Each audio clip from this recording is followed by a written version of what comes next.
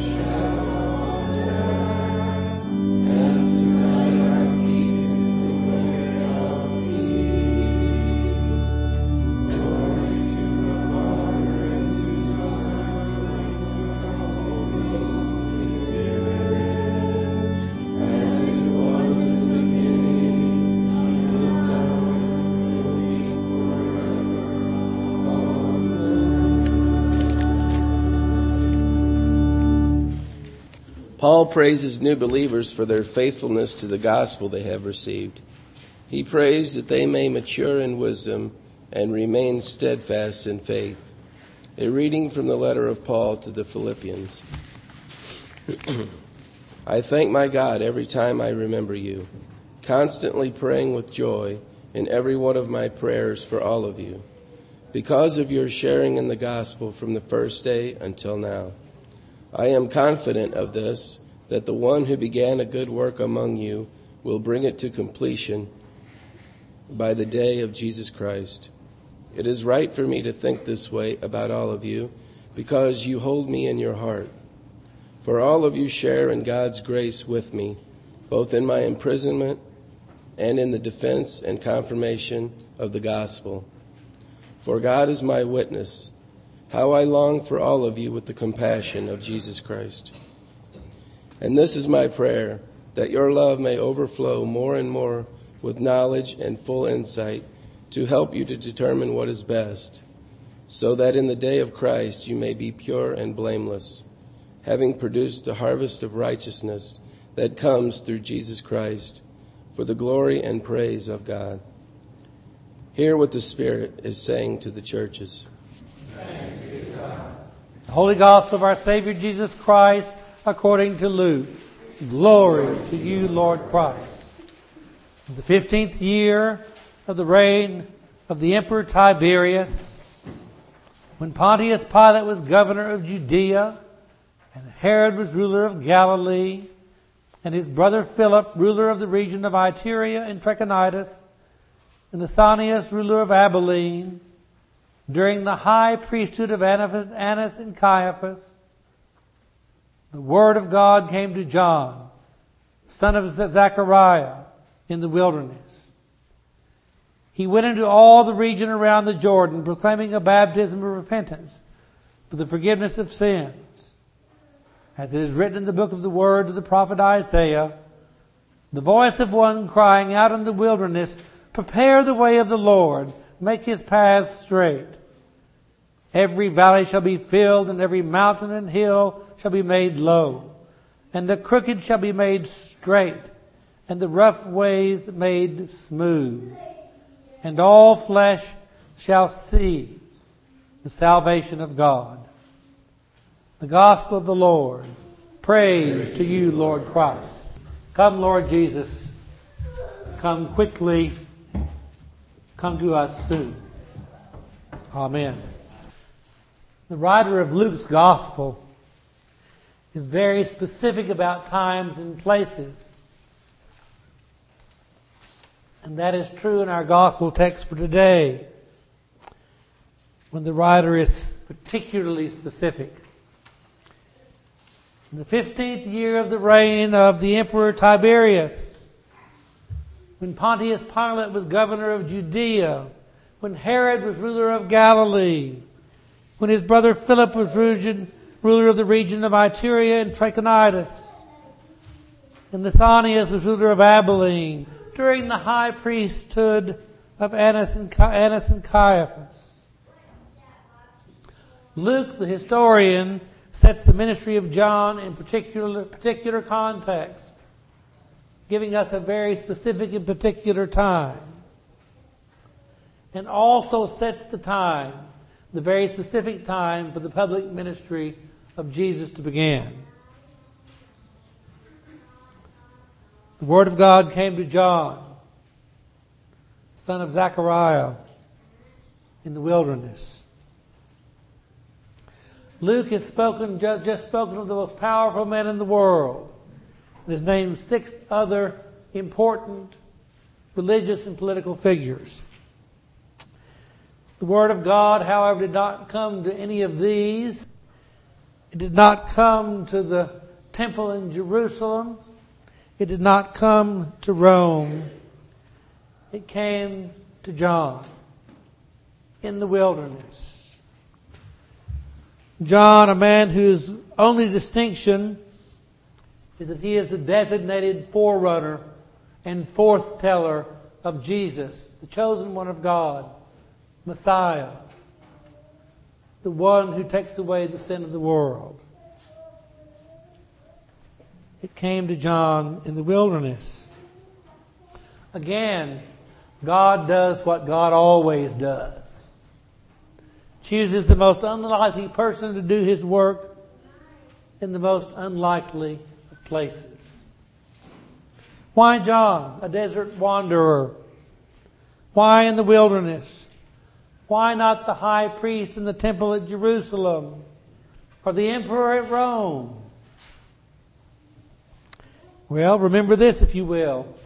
Throughout Israel's history, it is in the desert where God shapes his people. It's in the desert where the nation of Israel, the Hebrew people as a nation, are formed and forged. prophets did much of their work in the wilderness. Jesus will be tested in the wilderness.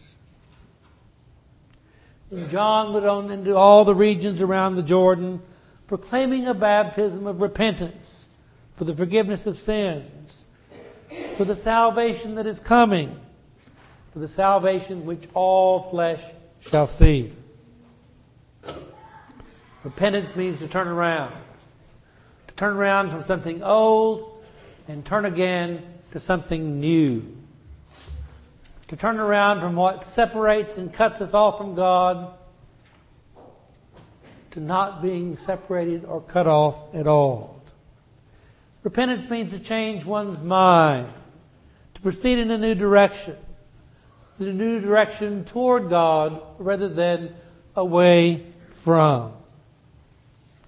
John spells out the ethical requirements of repentance.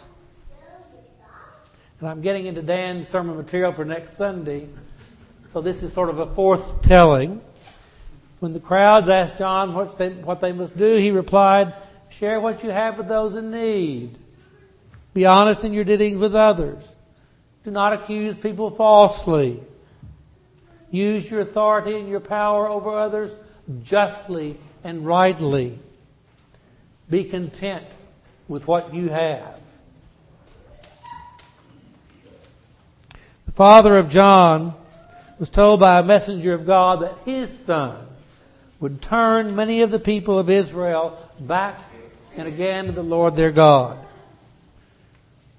And here we find John doing just that, telling people how to turn back to God again, and thus make straight the highway in the desert, make easy access for God to come to them and for them to find God.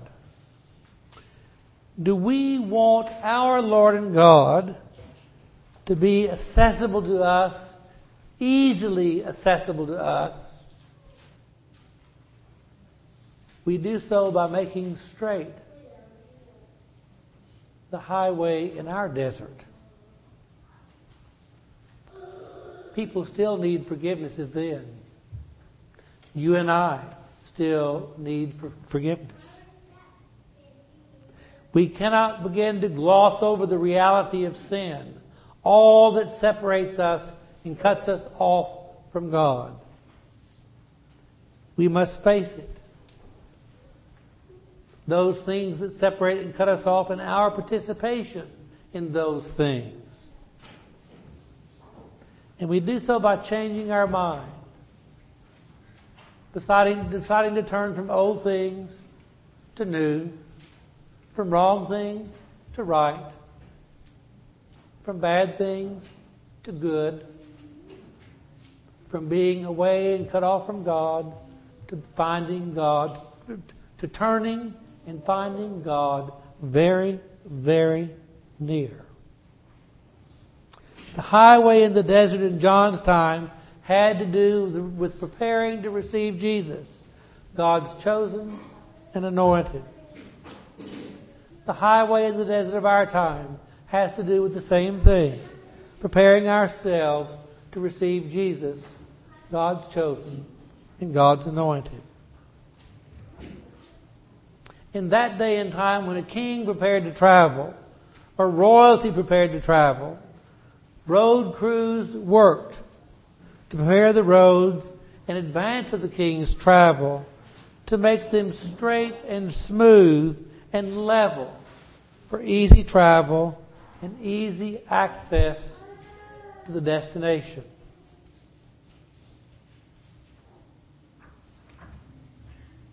Jesus is the King of Kings.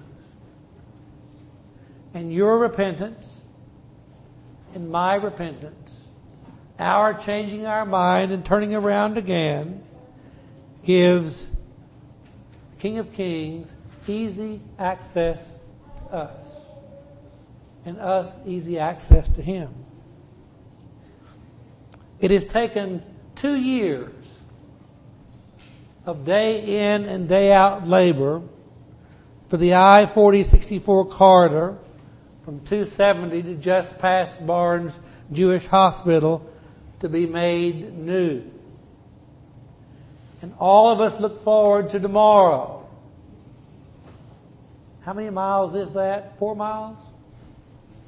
3, 2, 3, 4, whatever, for that stretch of highway to be opened again. So we have easy access to communities and businesses and so forth. Old obstacles have been removed at great cost with tremendous labor. Do you understand that? With God and us, old obstacles are removed at great cost and tremendous labor on God's part. But all we have to do is change our mind, turn around, decide to go in a new direction. And we find in the turning that God is not far off, but very, very near. With a single change of mind and a single act of will of turning around again, God lowers the mountains, raises the valleys of separation, so that access to us is both quick and easy. Come unto me, all ye who travail and are heavy laden, and I will refresh you. This is a true saying and worthy of all to be received, everyone to be received, that Christ Jesus came into the world to save those who are cut off and separated. If anyone is separated and cut off, and we all are, we have an advocate with the Father, Jesus Christ, the righteous one.